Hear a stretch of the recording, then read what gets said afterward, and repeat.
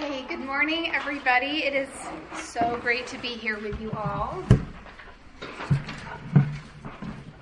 going to talk when I'm hiding behind the stand here. You got a bunch of handouts. One of them is a song, Grace Unmeasured, that you can add to your songbook. If you were here last year when we handed out this songbook, you probably have it because we handed it out last year also. But we didn't put them in the new songbooks this year. So just add that in. That's part of your homework this week. And we'll talk about the other handouts kind of as we go along. So to begin with, you can just pull out your outline, your worksheet, and we'll also look at these colored charts here in just a minute. All right, well, like we do every week, go ahead and pull out your notebook. We're going to turn it over. And once again, we'll start by talking about our Wellspring purpose and disciplines. So the purpose of Wellspring is to equip and encourage the women of Grace Bible Church to shepherd their hearts toward Jesus Christ with the Word of God so that they live gospel-transformed lives. And that strengthens the church in its gospel purpose. And we flesh that out with 3 disciplines. Discipline 1 is the heart. The faithful woman of God shepherds her heart worshipfully toward God through the Word of God, and in particular, the gospel. So we want to be faithful women of God.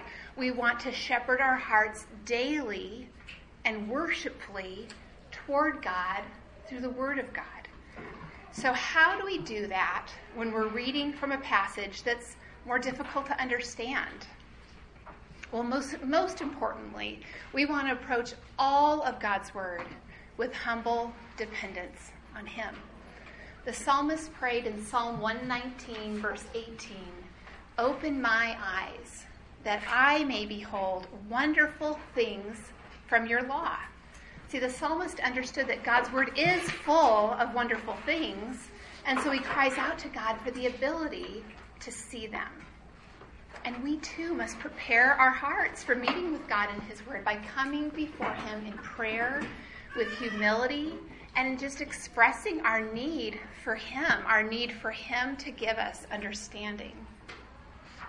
And in addition, we can help ourselves understand what we're reading by seeking to better understand the big picture of the Bible.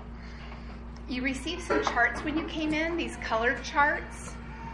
There's one for the Old Testament and one for the New Testament. I don't know anything about the author, so I'm not endorsing this website or this author per se, but the charts have elder approval. They were okay with us passing these out because they're helpful to look through and get a sense of how the Bible is organized, what's happening when. And when I come to a new book in the Bible that I don't know anything about, I can pull this out and figure out what kinds of things should I expect to see, what people will I be hearing about, what came before, what's coming next, what things were going on at the same time. So this is just a tool that can help as you head into a book that you maybe are less familiar with. So you might want to file those away in your resource section of your notebook or fold it up and keep it in your Bible, however it's most useful to you.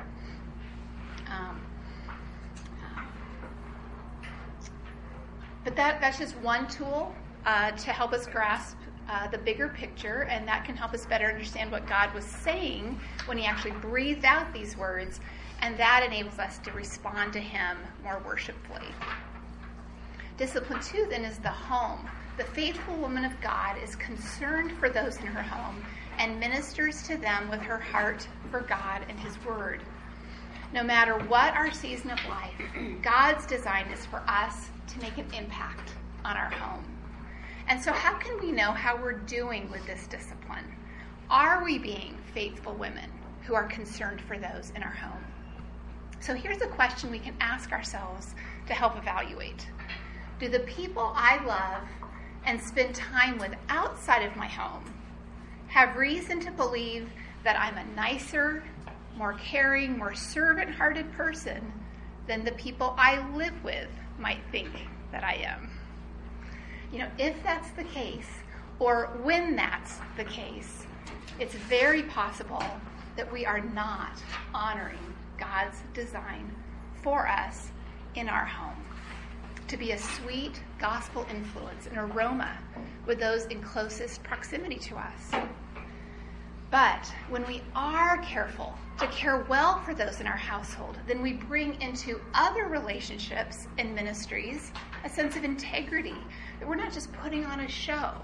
We're not just trying to make people like us, but rather there's an authenticity that who we are outside of our home genuinely flows from our walk with Christ. And that's clear because it's on display just as strongly in our household relationships as it is with anyone else, maybe even more so. The people in our household will change from season to season. But every season is an opportunity to honor the value God places on the home by caring for the people there with our heart fixed on God and His Word. Discipline 3 then is ministry, with a heart fixed on God and keeping her God-given ministry within her home a priority.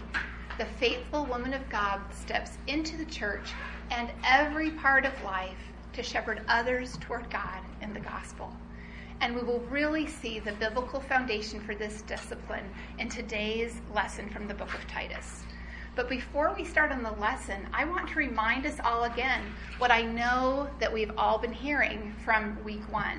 And that is that Discipline 3 starts right here with you and with me. It's with all of us. Discipline 3 happens when you reach out to someone else in Wellspring, or your small group, or even someone you meet for the first time on a Sunday morning.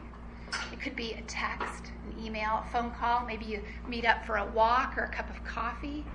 But when you reach out and you connect with someone else, what happens is that both of you are reminded that we are a body together.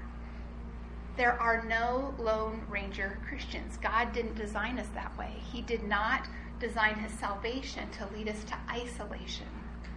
The gospel makes us one with each other, a body in which every part needs all of the others. And so do this week, okay? Reach out to someone else here in Wellspring. Put yourself in a place to be used by God to encourage someone else. And so those are our disciplines. So today's lesson is on Titus chapter 2, verses 3 to 5. You can go ahead and open up your Bibles to Titus if you like. And there are a lot of layers here to see. We're going to see instructions for godly living, and we're going to see instructions for our relationships with each other, especially older women with younger women. And then there's the big picture, and that's how this fits in the life of the church. And that's a lot from 3 little verses.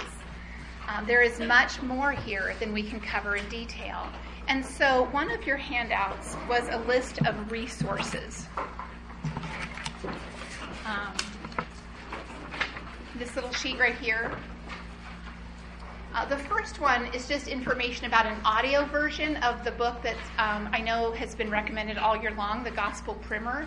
Super helpful for shepherding your heart to be listening to that. And the next 2 then are books that are specifically on Titus 2, 3 to 5. They are excellent resources. I heard Janet Yates say once that she tries to reread one of these once a year just to keep these truths in front of her. And then the last one on the list is based on Proverbs 31. That's another wonderful passage describing godly women, and as you can imagine, there's a lot of overlap with the qualities in Titus 2 and in Proverbs 31.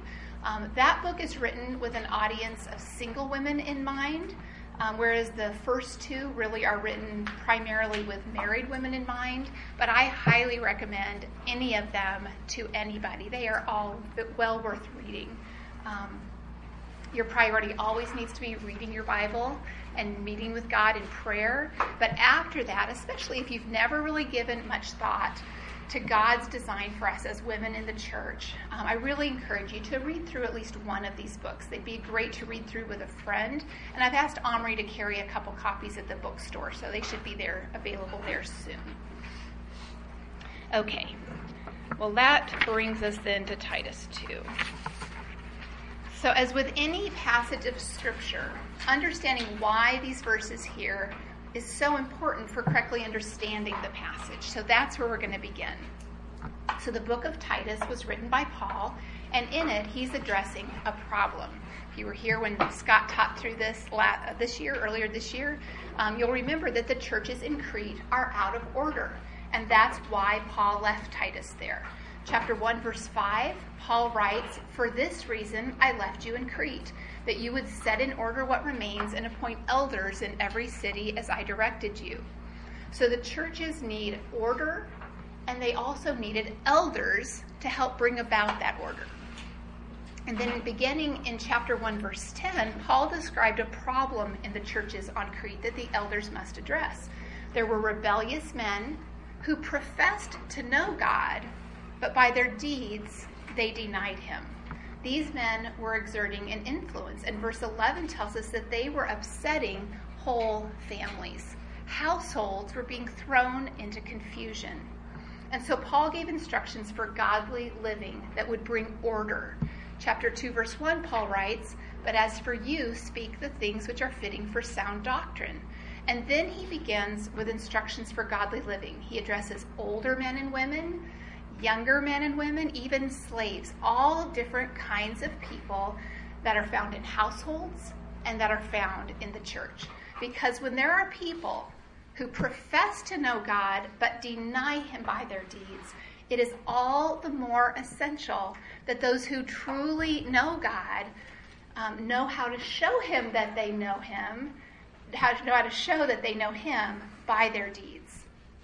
And in verses 3 to 5, we find his specific instructions for women, instructions in godliness, and instructions for how we are to help one another grow in godliness. And so I hope that reminds you of Discipline 3. So let's read together from Titus 2, beginning with verse 3. "Older women likewise are to be reverent in their behavior, not malicious gossips, nor enslaved to much wine, teaching what is good, so that they may encourage the young women to love their husbands, to love their children, to be sensible, pure, workers at home, kind, being subject to their own husbands, so that the word of God will not be dishonored."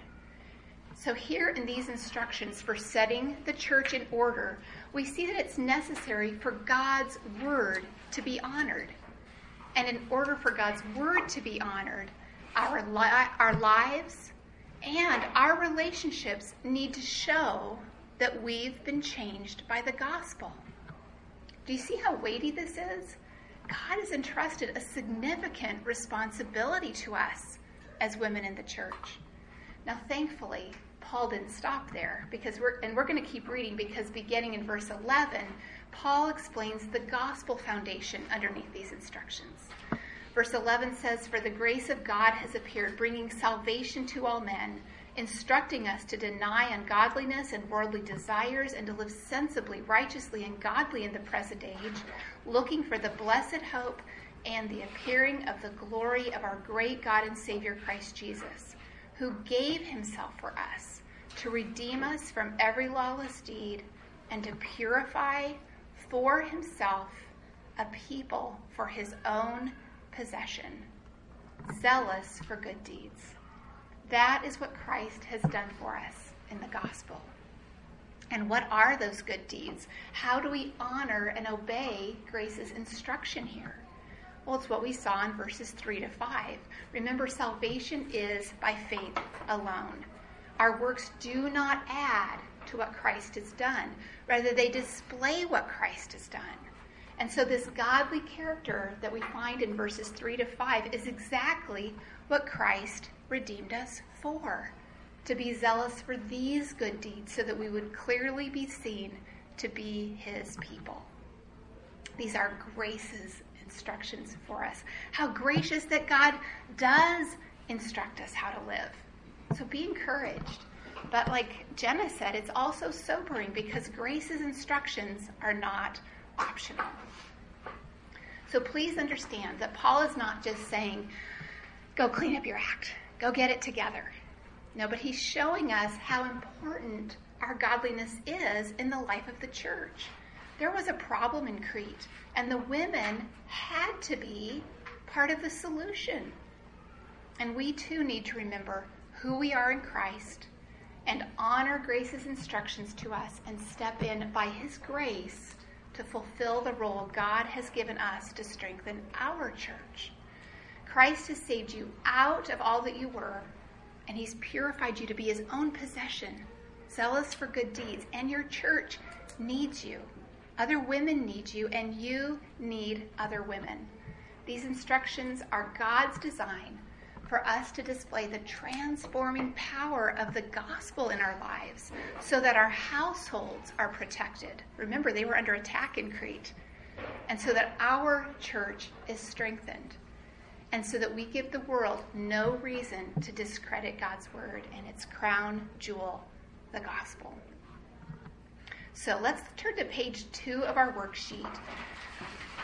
We're going to summarize our passage with this statement at the top of the page.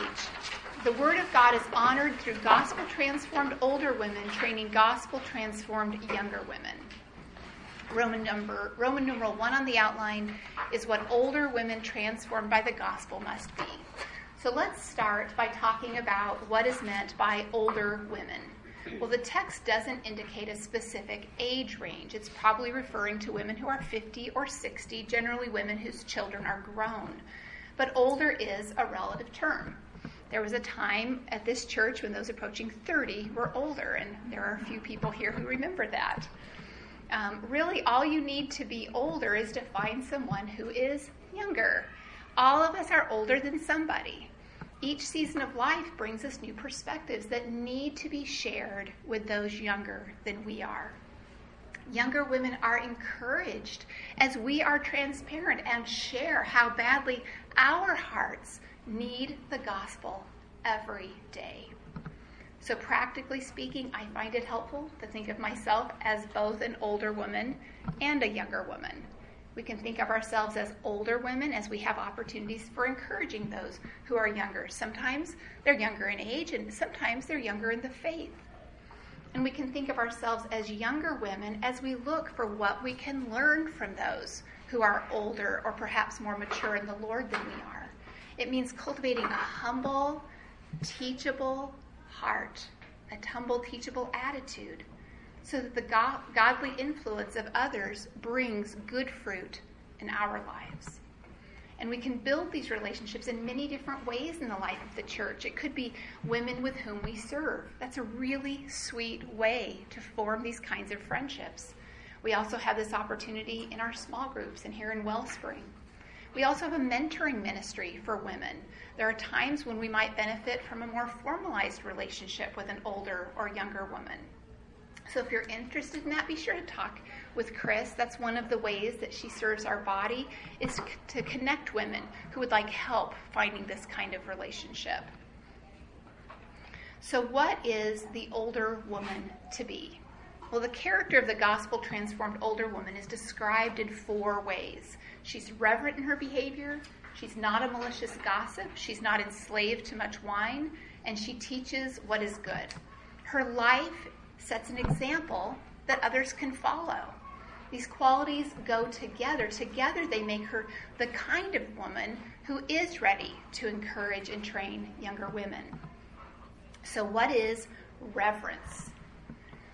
Well, the word reverent is related to the idea of being suitable for the temple, like a priest in a sacred place. Paul is saying that the older woman is to do everything with a view towards worshiping God. We are to see all of our lives as set apart for God. Growing in reverence means that our sense of worship is less and less compartmentalized. It's not just limited to our church activities or our time in the Word, but increasingly it permeates all we do all day long, no matter what we're doing, no matter how tired we are. This is a woman who prays, alone in her prayer closet, so to speak, and without ceasing throughout the day. When I think about the reverent women, I know they are women who deeply understand how badly they need the Lord. And as they've grown older, they've fought the temptation to fear the future and all of its unknowns by fearing the Lord. They know they're weak and needy, and they know God is trustworthy. And the only way we can cultivate this kind of reverence is day by day, year after year after year, drawing near to the Lord in his word and prayer, and continuing to grow and shepherding our hearts throughout the day, every day.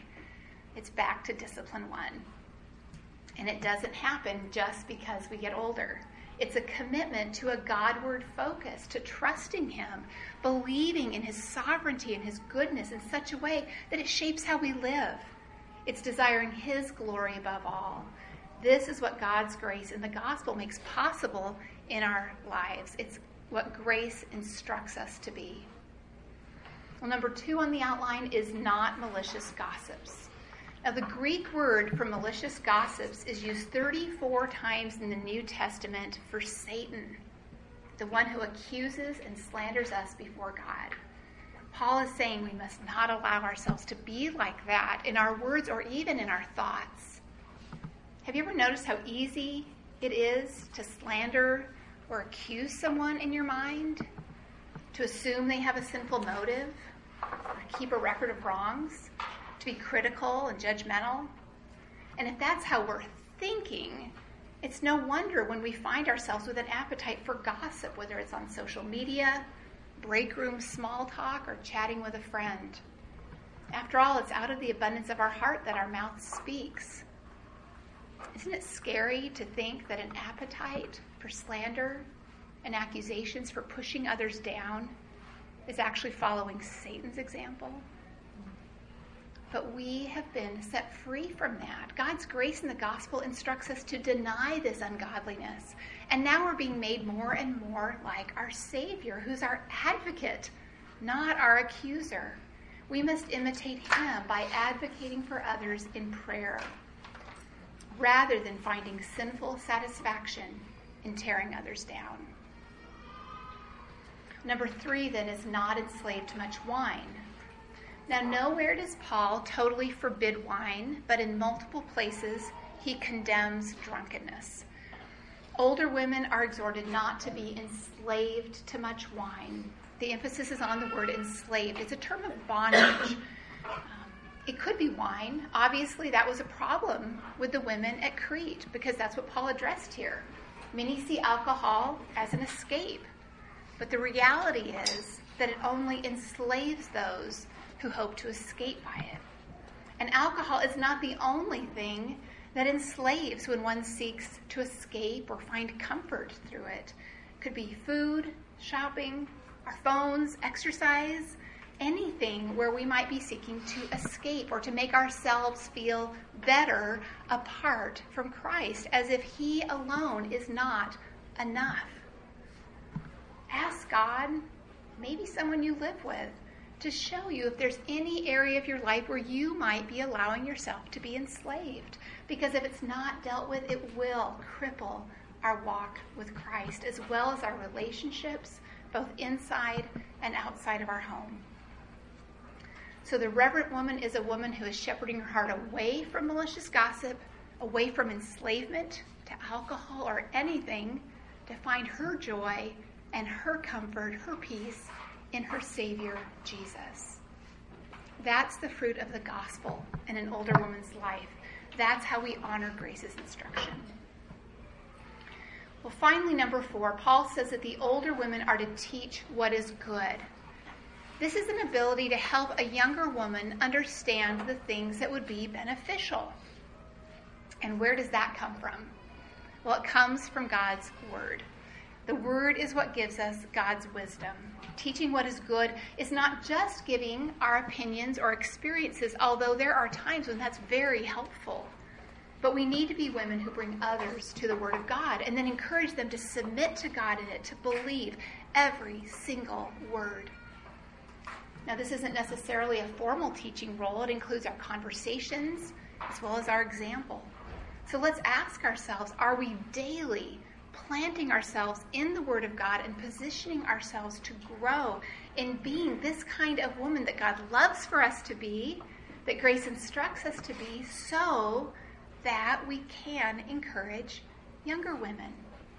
You know, it's interesting that in Titus, it wasn't Titus who was told to do this. No matter how godly Titus was, he wasn't the right person to encourage the younger women in this way. The church needs godly, older women to do this. Women who understand God's grace, that it both saves us and sanctifies us. Well, that brings us to Roman numeral 2 on the outline. Okay, what transformed older women must train the young women to be. Verse 4 begins, so that they, the older women, may encourage the young women. Now, encourage here means to train, to advise, to urge. It's an ongoing influence. We need to remember that these things take practice. It takes time to grow. It takes encouragement. And it takes a whole lot of humility on both sides.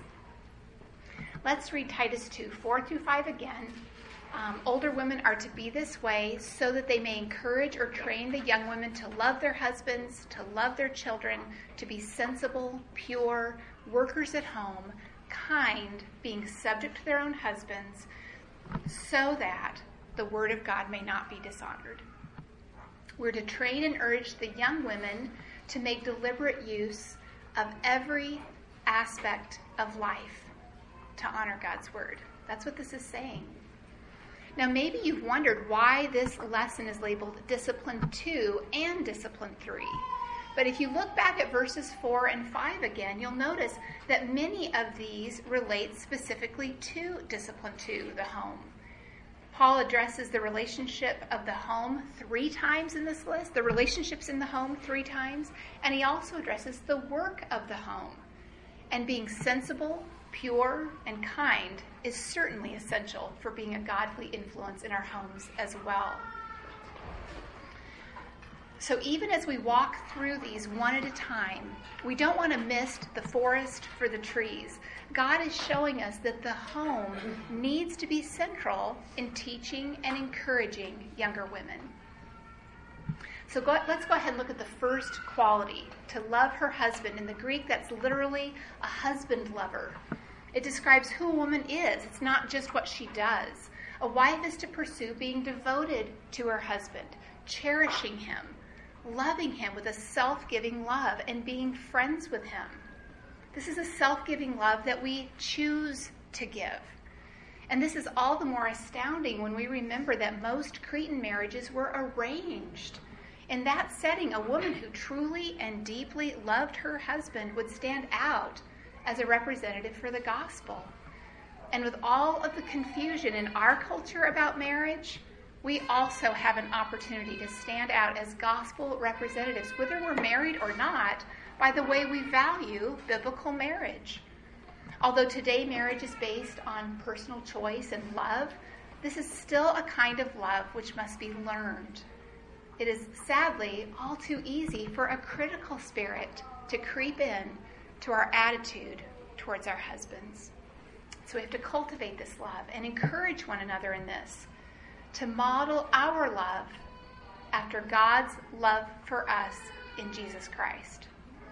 In the same way that we do not have to earn God's affection, do not make your husband, or children for that matter, earn your love and devotion.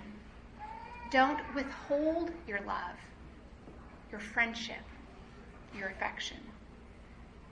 Love unconditionally, even when others are stubborn and disobedient, because that's exactly what you cherish about God's love for you. Let them cherish that kind of love from you. Lavish God's grace on them just as God has lavished his grace on you. Now, to help women love their husbands, we need to understand God's purpose for marriage. Marriage is a picture of Christ and the church, and marriage is about displaying the self-giving love of the Godhead. It's not primarily about what makes us happy. God wants us to use our challenges and struggles to draw us closer to him, to grow our character, so that we reflect him in our marriage.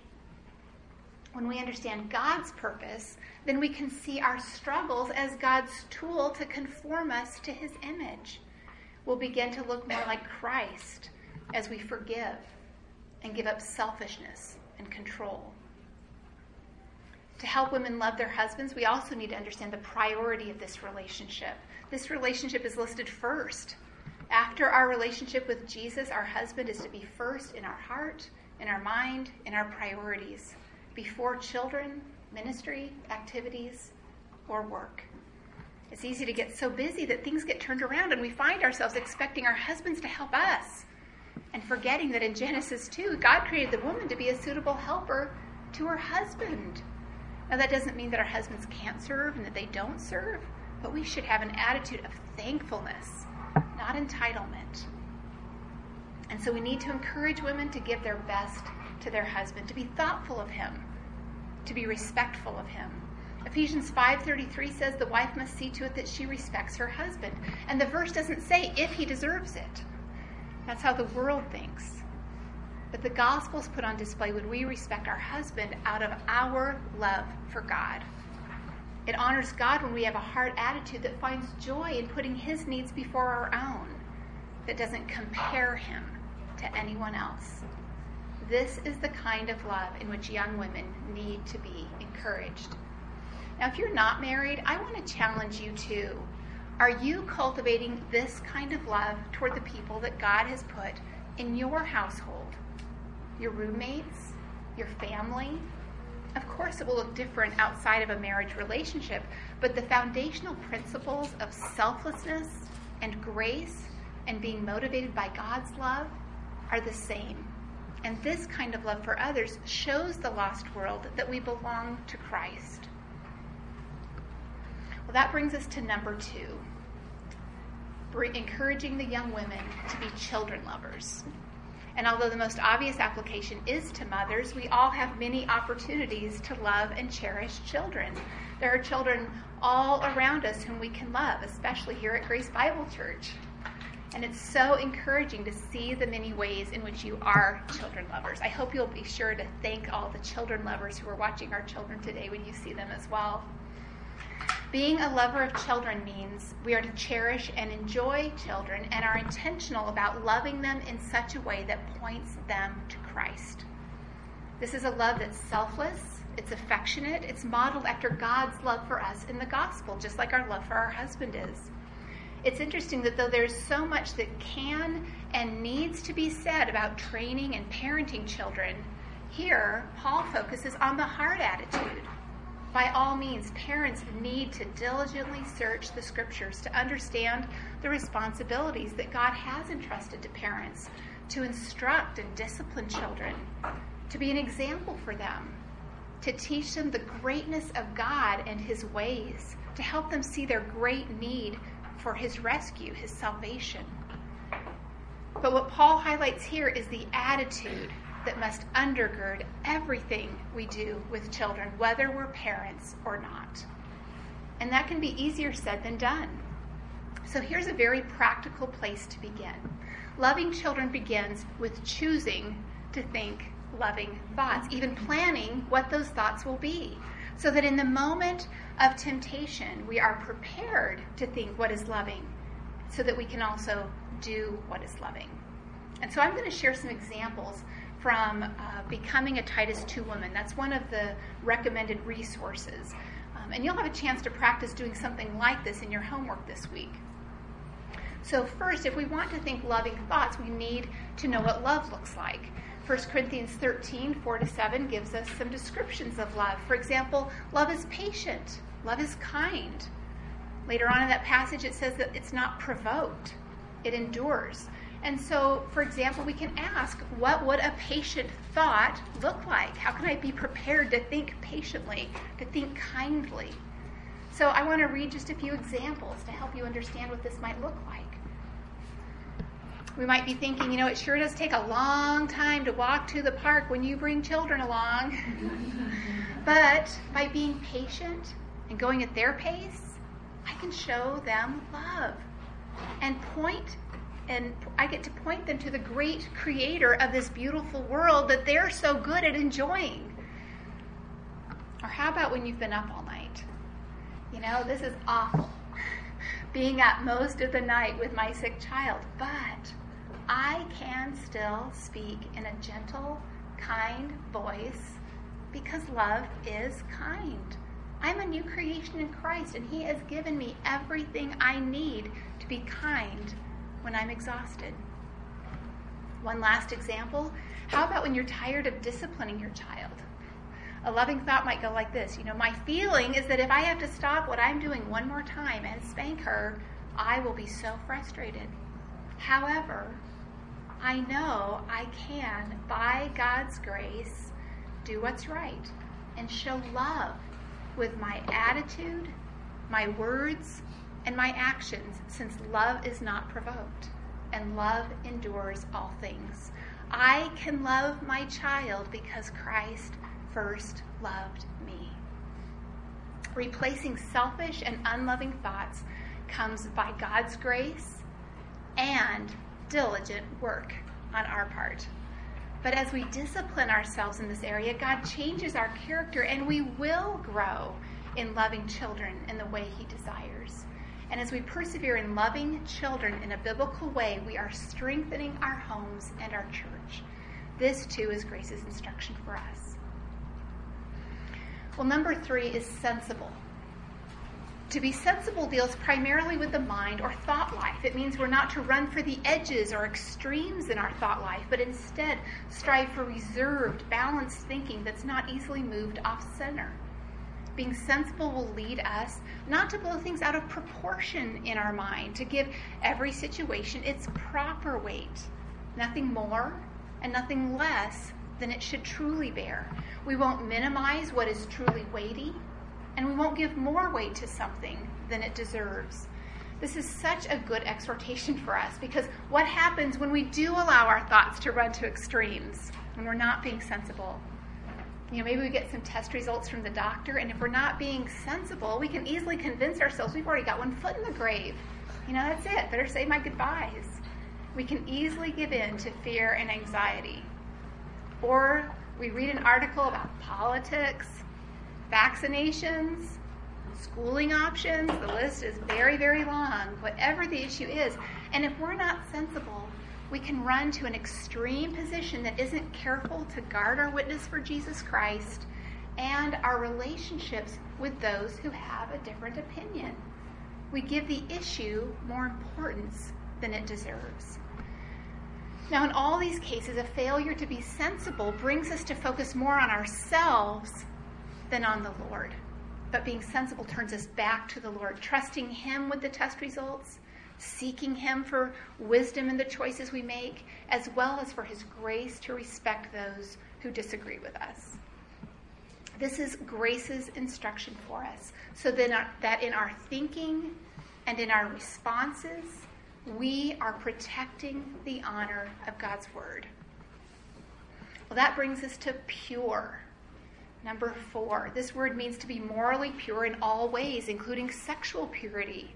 Grace instructs us to be pure, to be holy in every dimension of our life, from the inside out. It's purity of heart, mind, conduct.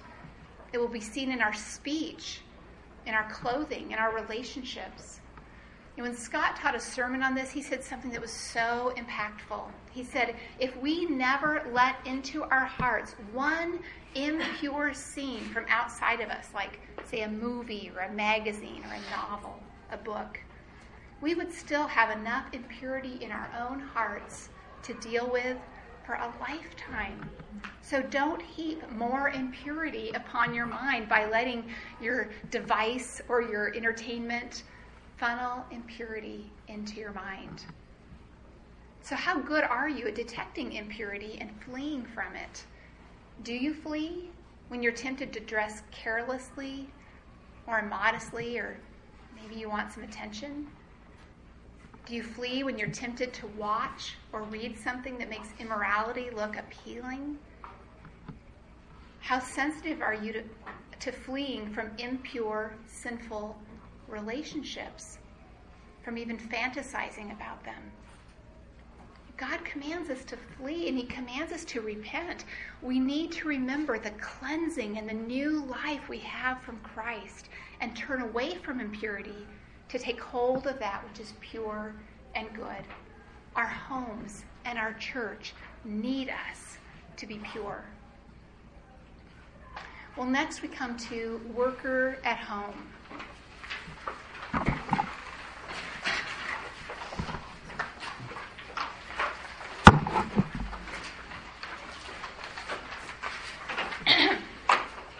Well, this describes a woman who has a heart for her household, who understands the value and the priority of the work and the relationships and the opportunities in her home. And again, it can be learned. Now, we need to be careful how we understand this. If we're not employed outside our home, we can't assume that that means we are workers at home, because there are so many opportunities for laziness or busyness or misplaced priorities that take us away from being workers at home. In 1 Timothy 5 and 2 Timothy 3, you might want to jot down those chapters, 1 Timothy 5, 2 Timothy 3, Paul expressed concern about that, and so you might want to look at those on your own. On the other hand, if we are employed outside our home, working from home, whether single, outside our home, or working from home, whether we're single or married, we can't conclude that we can't be workers at home or that it's not our responsibility to be. This quality is not optional for any woman in any season of life. Just like being pure or being sensible, it describes who we are, not just what we do in a certain season of life. This is a heart quality that's necessary for the honor of God's word. And one reason Paul is concerned with us being home-working women is because of the importance that God places on the home. Now, in the New Testament, households are a part of God's design for hosting and serving churches, for hospitality, child training, evangelism, discipleship, and refreshing missionaries and those imprisoned for their faith. The home is important to God's work in the church, and as women, we have an important role as workers in our home. We must not let our homes hinder God's work. So what does the work of a household include? Well, the greatest priority is to love and nurture the people who live there and visit there. It also means being faithful with the work that a household requires, being good stewards of all that God has entrusted to us, and learning diligence in managing the many tasks, so that as much as it's up to us, our home is a place that reflects the gospel's work in our lives and in our relationships. Being a worker at home means joyfully accepting the time investment required to serve and care well for those in our home. For the married woman with children at home, it means choosing to find contentment in helping our husband and shepherding our children. And there are seasons when this work leaves very little room for anything else, even very good things. So how does that leave us to think about work outside the home? Well, if we think about the Proverbs 31 woman, she's busy with many things outside of her home, but it's clear that that was not contradictory to her being a worker at home. She was still caring for the needs of her household, and everything she did outside of her home was for the benefit of those in her home. It wasn't for selfish gain, and that was evident to those in her household. So there are circumstances when it's appropriate for a woman to work outside of her home or from her home. But if you're married, especially if you have children, this is a decision that needs to be made very carefully under your husband's leadership, as together you evaluate in your particular season of life, what's your motivation for working outside your home? Is it the best thing for your walk with the Lord? Is it the best thing for your marriage, for your family? Is it the best thing for your church? And there are times when a woman may need to work outside her home in order to submit to her husband. But no matter the circumstances, there needs to be a clear way for every woman to be a worker at home, to be available for the work in our homes, even if we're also employed outside our home. So if you do work outside your home or from your home, here's what you need to do. Be a home-working woman who also works outside your home, and do it without guilt. Do it with all your heart as serving the Lord. And recognize that there are challenges. There may be a lot of other good things you have to say no to. but you can trust your Savior. He's your master. If this is what he has for you, then his grace is sufficient for you. This is his plan for you to give him glory and for you to be made more like Jesus right now. And you're part of a body. Let godly older women encourage and support you in the challenge of being a worker outside of your home while still being a faithful worker in your home. Either way, grace instructs all of us to be home-working women. And so if that's a struggle for you, find an older woman to help you cultivate a heart for the work of your home. You may need to find a woman who can help you with learning practical skills of household management and organization. Not that there's only one right way to do things, but sometimes others have ideas and skills and experiences that are helpful for us. So even though this might not seem like the most spiritual thing to do, to work hard and to be faithful in our home, please see that in God's economy, it has great value. Well, that brings us to kind, number 6 on the outline. So this word kind is also translated good in the New Testament. It's a kindness or goodness that comes from the heart and then overflows into words and actions that benefit others. Jesus said in Luke 6, verse 45, "The good man, out of the good treasure of his heart, brings forth what is good." And that brings us right back to discipline 1 again, because the way our hearts get filled with good treasure is by meeting with God in his word. Do you see how we never graduate from discipline 1? I hope that when you wake up in the middle of the night, that's the first thing that goes through your head. This kind of good treasure from God's word in our hearts will produce kindness in what we do. It's interesting how kindness follows right on the heels of workers at home. Often our heart attitude is most clearly revealed right there in our own home with those relationships. And sadly, very often our household is where we can be most careless with being kind. We can start keeping track in our mind of maybe who has served more, or we might not think it's important to be careful with our tone of voice or our facial expressions to be certain that they express kindness and give grace along with our words and actions. But since genuine kindness is something that God produces in our lives and it flows out from our heart, then it cannot be based on how someone else is acting or how they're treating us. It's not a reaction to those around us. Genuine kindness is a reflection of our Heavenly Father. And grace instructs us to be kind. Well, that brings us to number 7, being subject to their own husbands. So what do you think about submission? Maybe I should ask, what did you think about it when you first heard the idea? Before Christ, all we wanted was self-rule. Remember the blue chart we had back in lesson 2 over on the left side? Now, as those who are new creations in Christ, though, we can still find that residue of sin, of wanting to grasp for self-rule, even though God places us under authority at many different levels, and always for our good. And so we need to let our minds be transformed by the truth of God's word and encourage younger women to think biblically about submission as well. Understanding submission is relevant whether we're single or married. A biblical understanding of submission prepares us to encourage our married friends. And understanding submission prepares us for marriage if that's in our future. No matter our season of life, there are authorities to which we must submit in our family, job, church, school, government. And the heart struggles we have with that authority very often boil down to whether or not we trust God to sovereignly lead us through fallen, sinful people. So understanding submission here will help us deal with that struggle in other settings as well. So being subject means to voluntarily place oneself under. It's placing ourselves under, not waiting for someone else to tell us that we have to get in line. It's not something we do only when someone is watching.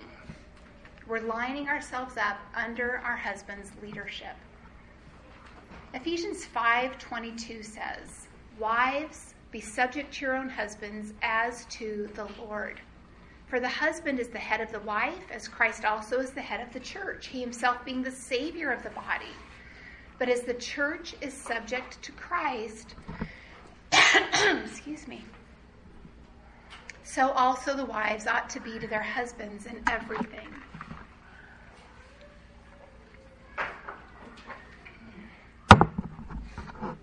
And as Christ is honored by a church that submits joyfully and wholeheartedly, so in the same way we honor Christ. We honor Grace's instruction when we submit to our husbands joyfully and wholeheartedly, even as we trust Christ. Grace's instruction is not honored by grudging or partial compliance. Submission in marriage is a great privilege because we get to display the submission of the church to her Savior. But if it's such a good thing, why can it be so hard? Well, we could point to a lot of things, but ultimately the biggest struggle to submit comes from our own sinful heart. We love to rule ourselves. We love to trust in ourselves. We love to think we are right. And so we need to realize that our battle with submission is not a battle against our husband or against anyone else in authority. It's a battle with our own sin. That's our biggest adversary. We need to remember that the Lord is trustworthy. He's the one we are trusting and honoring when we submit, whether or not we feel like our husband deserves it. It's done willingly without being contentious. Now, contentious means exhibiting a wearisome tendency to quarrels and disputes. Proverbs 19:13 says that the contentions of a wife are a constant dripping, just an ongoing irritation. And we need to be intentional about agreeing with our husband as often as we can. You know, just because he's not doing something the way we do it doesn't make his way wrong. It isn't helpful, for example, to jump in and correct your husband in his parenting when he's midstream. It doesn't mean that we never speak up or share our opinion, particularly about major decisions and issues. We do need to speak up in appropriate, helpful, respectful ways. We do need to work hard for biblical unity with our husband in parenting. That's important. But we need to wait for the right time to approach him and make sure our own heart is ready to approach him with the goal of building unity, not just trying to persuade him to the rightness of our position. And we need to be careful. We shouldn't think that every decision our husband makes needs to be discussed with us. You know, God created Eve to be a suitable helper to Adam, and so that can help us evaluate, am I being helpful? Or am I being wearisome and contentious? What would your husband say? What do your children see? You know, it's also important to understand that submission does not mean that we follow our husband into sin. And if we see a sinful pattern in our husband, we can make a gracious appeal. That's part of being a helper to our husband too. And we may need to ask our husband if together we can obtain counsel from an elder or a godly couple that we trust. Being a suitable helper in the truest sense of the word may mean humbly requesting assistance when we're concerned about the consequences to our family of our husband's choices. But always, always, that has to be done with prayer, examining ourselves first for the log in our own eye before we try to help our husband see the speck in his, and with the utmost respect, humility, love, and gentleness. Well, let's finish this virtue with 1 Peter 3. Beginning in verse 1, it says, in the same way, now he's pointing back to Christ at the cross here, in the same way, you wives, be submissive to your husbands, so that even if any of them are disobedient to the word, they may be won without a word by the behavior of their wives, as they observe your chaste and respectful behavior. So what is the instruction, even for this kind of husband who is disobedient to God's word? Be submissive and let them see your pure, respectful behavior. Verse 3 says your adornment must not be merely external, braiding the hair and wearing gold jewelry or putting on dresses, but let it be the hidden person of the heart, with the imperishable quality of a gentle and quiet spirit, which is precious in the sight of God. Submission begins in the heart by cultivating a gentle and quiet spirit. And so one more time, I have to say it, that's why Discipline 1 is so foundational. There's no way to cultivate genuine biblical submission without faithfully submitting ourselves to God and His Word. There's protection when a woman comes under the headship of her husband.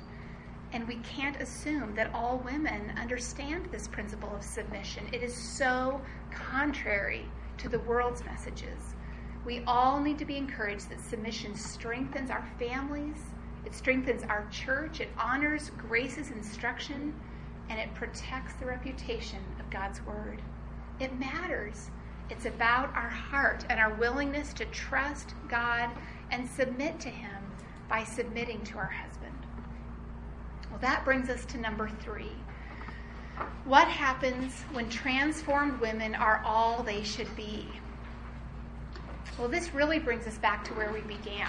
We have seen that Paul is concerned for the church and that the way in which we must be part of strengthening the church is to live in such a way, as it says in Titus 2:5, that the word of God will not be dishonored. What a privilege that is. God took us from being lost, rebellious, God-haters, and He purchased us with the precious blood of Jesus to give us Himself. We get God through Jesus' death in our place. And then by grace, He places us in His body, the church, and He makes us part of strengthening His church by protecting the honor of His word through our relationships and spurring one another on in godliness. That's amazing. But I want to close with an excerpt from the Gospel Primer. This is the third little sheet you got. It's this size.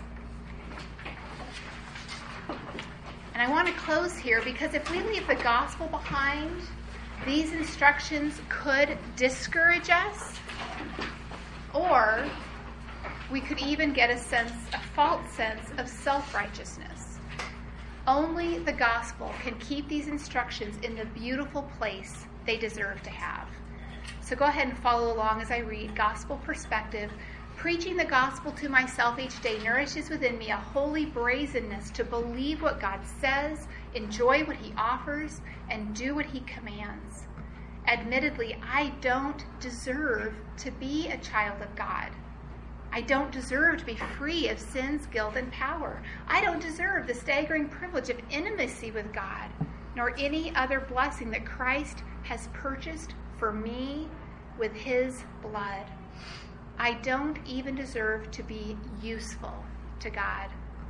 But by the grace of God, I am what I am, and I have what I have, and I hereby resolve not to let any portion of God's grace prove vain in me. And to the degree that I fail to live up to this resolve, I will boldly take for myself the forgiveness that God says is mine and continue walking in His grace. This is my manifesto, my daily resolve, and may God be glorified by this confidence that I place in Him. Let's pray. Dear Heavenly Father, thank You for being our great God, for being eternal and all-knowing, all-wise and holy, and for making a way, ensuring that rebels to You would be reconciled to You through Jesus. Thank You for the greatness of Your salvation that brings us together in a body with a perfect design for using us in each other's lives to display more of You. Father, I praise You and thank You for Your word, and I pray for these dear sisters in Christ. I pray that Your word would be taking root in their hearts and growing and bearing much fruit, that they would be encouraged that you would help each one of us remember the piece of this lesson that you really that you've brought us to a point where it's time for us to apply that particular quality in increasing measure, Lord. Grant us grace to grow and to be used by you, and that our church would be strengthened. In Jesus' name, amen.